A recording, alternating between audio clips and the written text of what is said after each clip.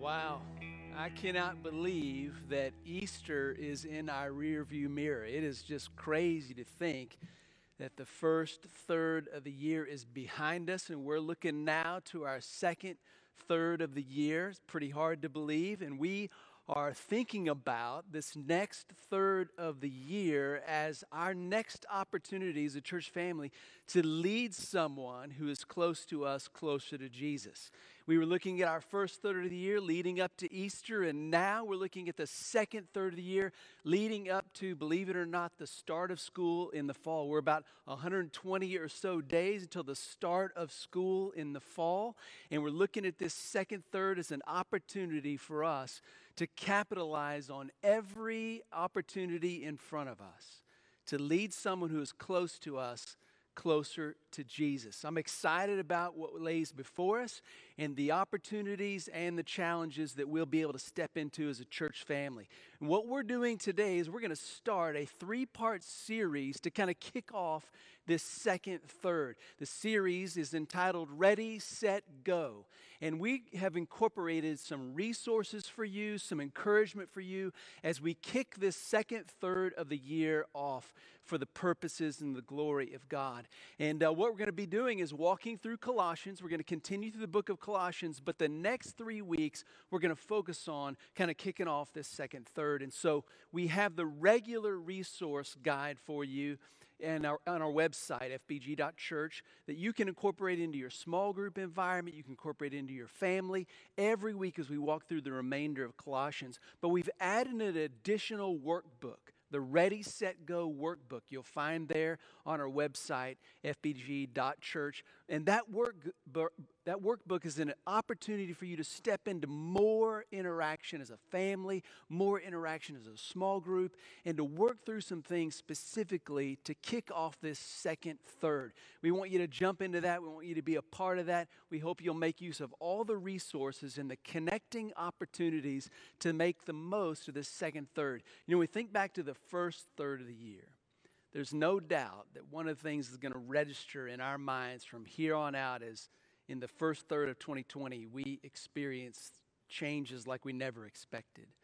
And I'm just hoping that our second third will be marked by specific changes in our lives, our church family, in our community because of the cause of Christ, because of our purpose to lead someone who's close to us closer to Jesus. I'm praying the second third will be marked with experiences and stories that will forever be remembered as something incredibly special.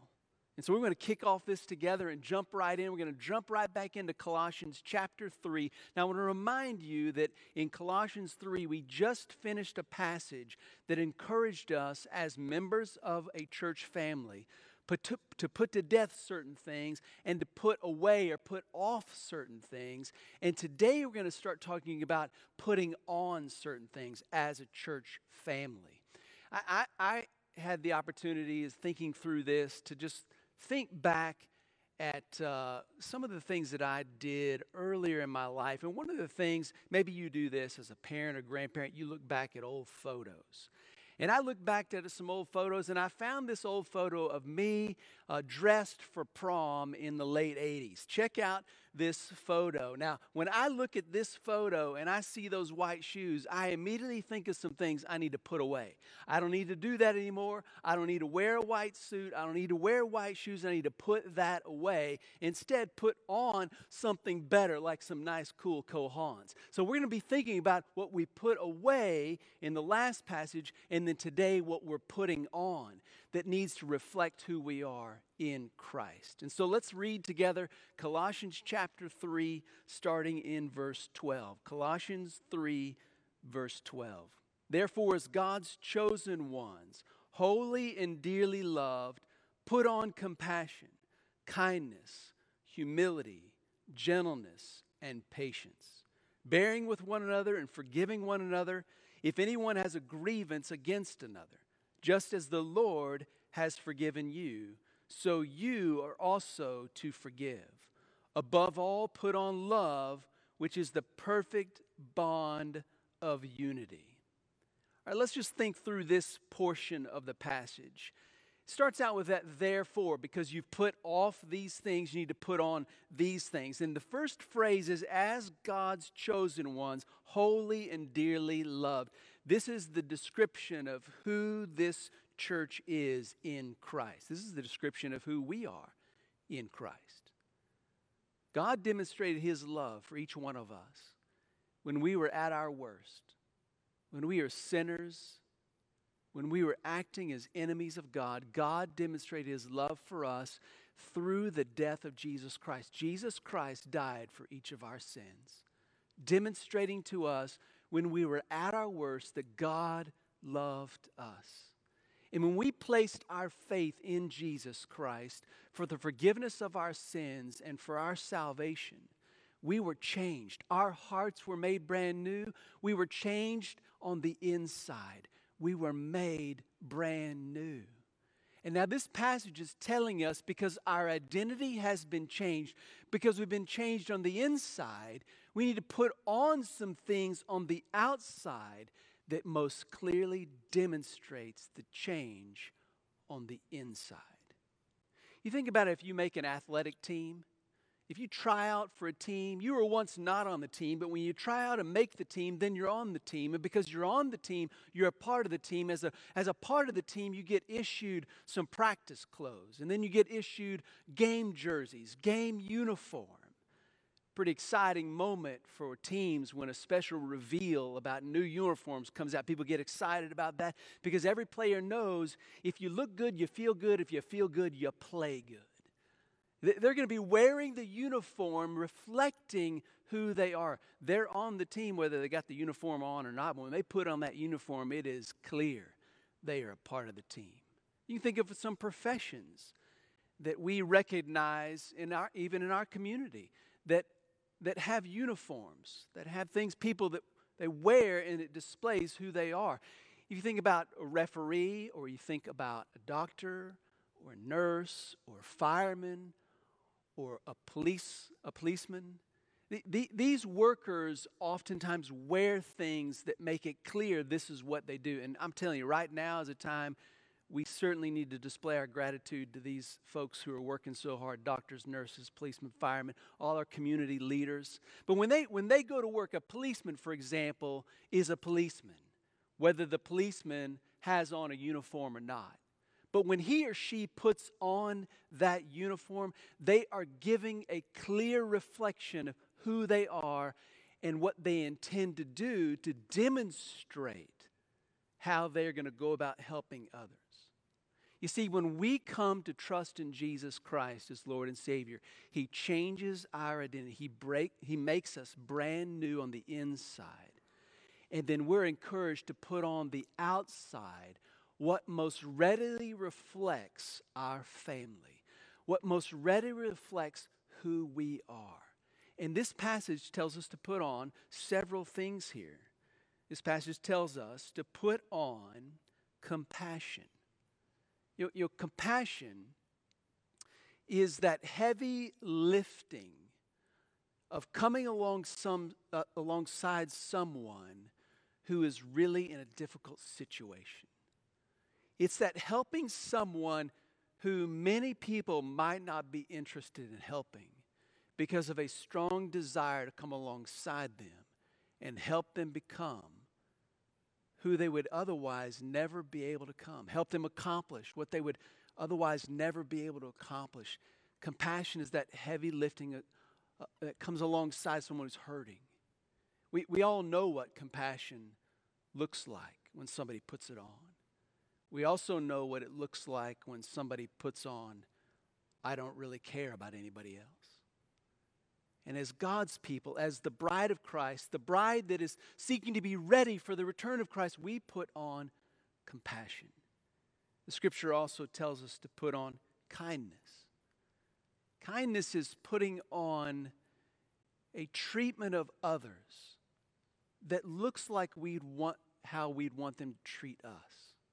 This is treating other people around us like we treat the people who are our favorite people in our best moments. So when we are at our best and how we're acting towards those we care about the most, that is kindness, and we're to put on kindness towards everyone. We recognize what it looks like when someone puts on meanness. We know what that looks like. We also know what it looks like when somebody puts on kindness. As God's family, we're to put on kindness. We're also to put on humility.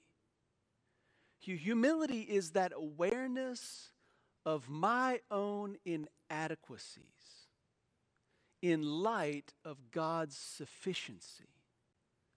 I am chiefly aware of my inadequacy, but I'm seeing my inadequacy in light of God's sufficiency so that it enables me to actually care for someone else's needs as much or more than my own. Humility. We know what it looks like when somebody puts on arrogance. I mean, we can see that a mile away. We also know what it looks like when we put on humility. As God's family, a ready bride puts on humility. We're also told to put on gentleness. Gentleness is when you are not overly impressed with your own self-importance, such that you can actually give opportunity to seeing what somebody else really needs. Like you give time to pay attention to what somebody else needs, and then you act on what you've seen in such a way that it is readily received. Gentleness. We know what it looks like when somebody puts on harshness. We need to put on gentleness as God's family. Gentleness. We also need to put on patience. Patience is when we give time and space for somebody to become the best of who they can be without putting the pressure on them of potentially failing to become who we want them to be. Patience is not getting frustrated. Patience is listening. Patience is not expecting somebody else to be more like us, but enabling them to be like who God's created them to be. Patience. We know what it looks like when somebody puts on impatience. But as God's family, we are to put on patience. That's what we're to look like.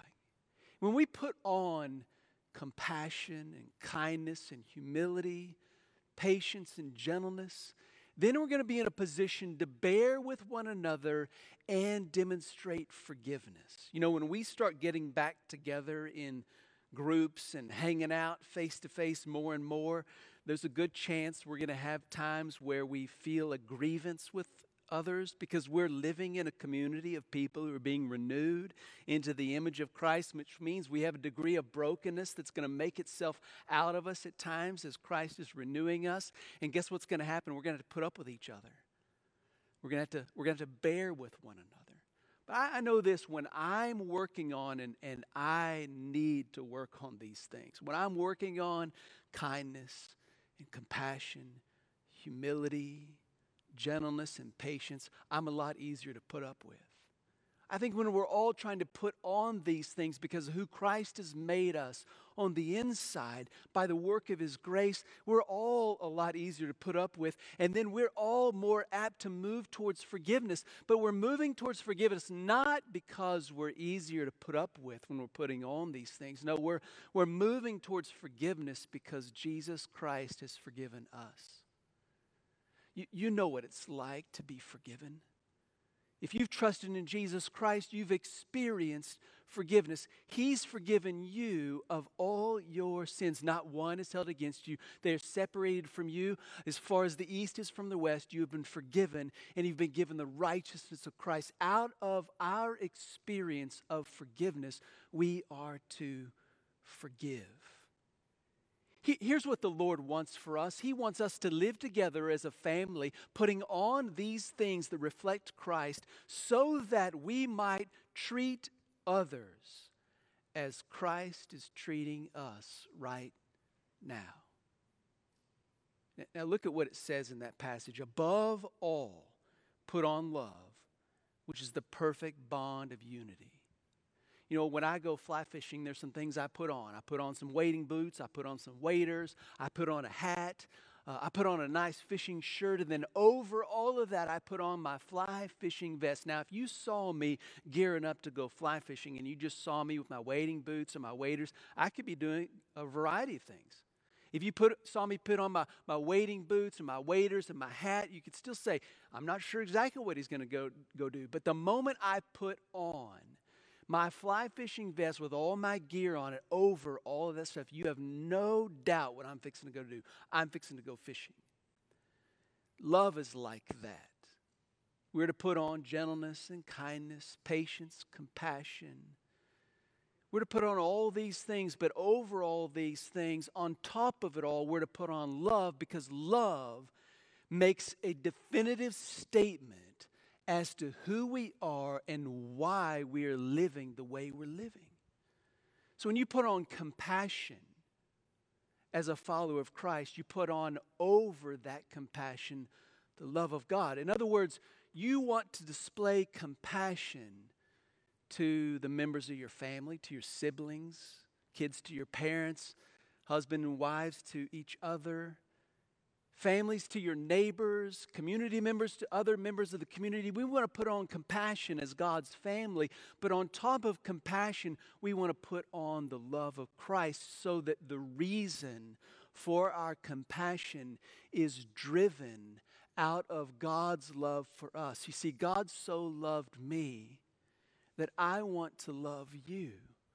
And so my compassion is going to be compelled by love.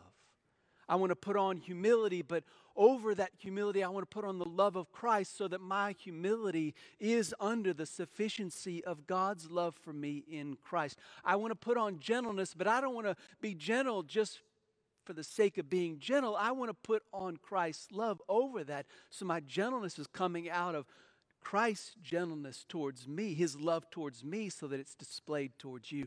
Over all of that, I want to put on love, because nothing so definitively defines the ready bride of Christ like the love of Christ. Above all, put on love. Love is the perfect bond. It's the bond that brings us together. If you've ever done any woodworking, you will know that one of the things you need to do to join two pieces of wood together is glue them. You put tight bond glue in between two pieces of wood, and you clamp those pieces of wood together, and you let that glue form that bond. You're going to discover that the bond of that glue joining two separate pieces of wood actually becomes stronger than the wood itself. If you were to try to break those wood pieces apart at that bond, you'd end up breaking the wood somewhere else in the wood, because the wood will not break at that bond, because the bond is stronger than the wood itself. You think about love, and love is the bond that tightly binds us together, so that no matter how you treat me, my efforts towards you out of the love of Christ will not be moved. I will not be broken in my love for you. I'm going to stay in there. We're going to connect around the love of Christ, and we will not be broken in our relationship, because the love of Christ binds us together. I'm going to love you no matter what, because Christ loves me. Now, when we love each other like that with the love of Christ, that's not an easy thing. That's tough. That's risky. When you love people like Christ loves you, when you treat people like Christ treats you, the scripture warns us multiple places that it's not going to be an easy experience. There might and probably will be difficulty and hardship. You kind of become a target for people who have put on anger and unkindness and maliciousness and selfishness. And sometimes when you love with Christ's love, no matter what, no matter how somebody treats you, you become a target. Imagine what it would have been like for me if I'd have stood up here during our vision series in January and said to our church, hey, we're going to attack the first third of the year. We're going to love someone who is close to us and lead them closer to Jesus. We're going to get this first third. We're going to do it. And here's the plan. Here's the vision for the first third of the year. All the way building up to Easter. We're going to continue to focus in on this vision. And about halfway through the first third, here's what we're going to do. We're going to stop having in-person services. We're not going to have any more services. We're not going to meet here in our building for any kind of gathering. We're going to shift everything to an online environment. You can't meet in small groups. You can't be face-to-face. We're not going to use our building at all. We're going to be online. We're going to do everything live stream. It's going to be unbelievable. We're going to lead someone who's close to us, closer to Jesus. We're going to do it all virtually. And we're going to use this program, something you've never heard of, called Zoom. We're going to get everybody on that platform. It's going to be the most amazing first third. And we're going to end that first third with Easter Sunday, our biggest Sunday of the year, and we're not going to have a single car in the parking lot, and we're going to lead someone who's close to us, closer to Jesus. If I'd have said that in January, I can guarantee you this, I'd be a target. There'd been a mutiny on my hands. You see, when you love someone like Christ loves you, you can become a target for unkindness and anger, being taken advantage of. It's not easy to stay in that place. You see, when you become a target, it's easy for the vision to drift. Had I said that in January, I suspect that the reaction to that kind of vision would have caused me to want to drift from the vision. Because it's difficult to love people no matter what. Because Christ loved me, it's easy to drift from the vision of a ready bride. The rest of this passage is to encourage us to not drift, but to love no matter what. I want to read it to you. Listen to this. Verse 15. And let the peace of Christ, to which you were called, also in one body, rule your hearts, and be thankful. Let the word of Christ dwell richly among you in all wisdom, teaching and admonishing one another through psalms, hymns, and spiritual songs, singing to God with gratitude in your hearts. And whatever you do in word or deed, do everything in the name of the Lord Jesus, giving thanks to God the Father through him. The first thing you can do to guard against the drift from loving others, no matter how they treat you, is to make sure that the peace of God rules your heart. If you don't make sure that the peace of God is ruling your heart, you'll have the tendency, just like me, to let other people's actions create reactions in my heart that oftentimes move into anger and selfishness. But when we'll let the peace of God rule our hearts, then the love of God can come out of our hearts. And God's peace can rule your hearts because he's promised to protect you. In other words, there's no kind of opposition you're going to walk through that God's not ready to protect you through. And certainly we know that sometimes his protection over us allows pain to come into our life. And so God's peace can continue to rule your heart even when his protection allows some of that pain to come in your life because of the way somebody might treat you, because of God's provision. He comes alongside you with his grace. He says, I'm going to redeem that pain. I'm going to bring growth out of your life. And in addition to God's provision, he also says, I'm going to be with you. My presence will be with you. I will not forsake you. In this pain, you will not be forsaken. I will be walking with you as you love others no matter what. I'm not going to forsake you in this. We have God's protection, God's provision, and God's presence. And when God's presence causes us to long for more of who God is, we have God's promise. See, God's promise is there's coming a day when he'll wipe every tear from our eyes, we'll make every wrong right, and we'll forever live in perfection with the Lord. He's going to make it all right. And so we have God's peace ruling our hearts. If we allow God's peace to rule our hearts, then his love can come out of our hearts. And notice the word thankful. You need to be thankful because thankfulness is that one thing that you can choose to be that enables you to keep on what you've put on about Christ. So be thankful as a follower of Jesus Christ. Thankfulness is one thought away because we can just consider what Christ has done for us in forgiving us. We can find a reason to be thankful. And thankfulness can change the way we feel about everything. Thankfulness is that action you take in your life to keep on that Christ likeness that you've put on. Let the peace of God rule your hearts. Put on thankfulness and let the word of God richly dwell among you. This is how we are to gather together, to let the word of God richly dwell among us in our corporate setting, in our singing, in our praising. Let the word of God be center stage. You know, if you were paying attention to trains for some reason, maybe you're an engineer, maybe you're somebody who worked with trains, you could look at a train and establish its speed based on a set of indicators that are attached to the axle of the train that are calibrated to the size of the wheel, so that as the train moves forward, that sensor looks at how the wheel is turning and has the mathematical formulas figured out so that it properly reads the speed. Over time, as a train is driven along the tracks, its wheels get slowly worn down. And that sensor is calibrated to the original size of the wheel. Over time, as that wheel gets worn down, the speed is off.